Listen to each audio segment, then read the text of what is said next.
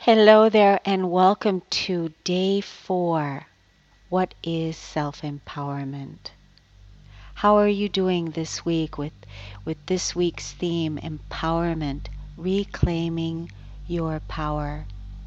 I am reclaiming my power in all areas of my life. I am reclaiming my power in all areas of my life. I am reclaiming my power in all areas of my life is the new belief, the new spacious belief that we are programming, that we're embodying. Through this experience, this week's theme, there's so many areas that we're being challenged, and loving ourselves through it, having compassion for ourselves and each other. I remember it was early 2011 when I began the empowerment journey in earnest for myself, where I was really starting to notice that I was giving my power away to a really close friend of mine.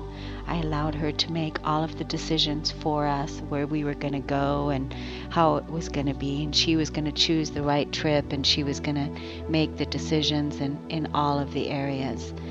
And I realized that I was doing that, and I had decided that I'm going to take my power back.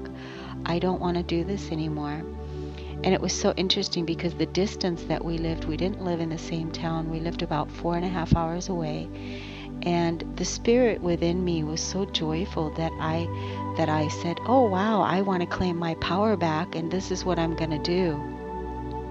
I'm going to drive to her place, and I'm going to tell her that I've been giving you my power for these last few years in our friendship, and guess what? I'm claiming it back. I'm taking it back.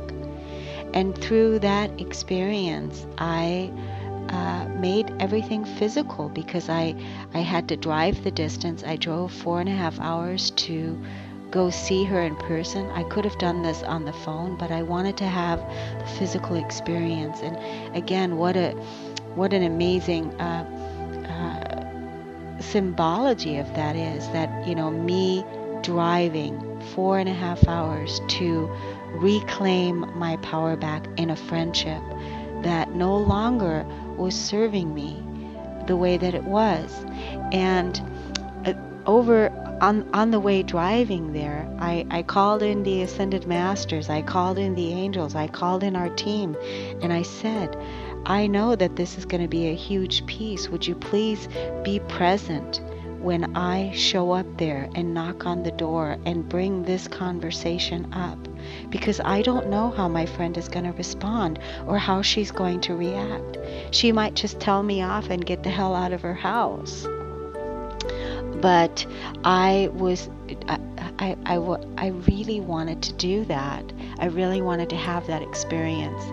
And so it was really amazing, because I stopped at the store, I picked up some flowers, and the flowers that I naturally chose were some yellow flowers, yellow tulips. And yellow, again, is the power color. Yellow, the color of our solar plexus, our place of empowerment, right? So everyone was present. The angels were there, the Ascended Masters were there, and when I showed up, we had an interesting conversation for about 4 hours that was very touch and go.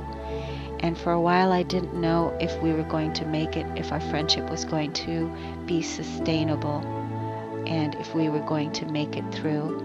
But I was willing to risk losing the friendship in order for me to reclaim my power.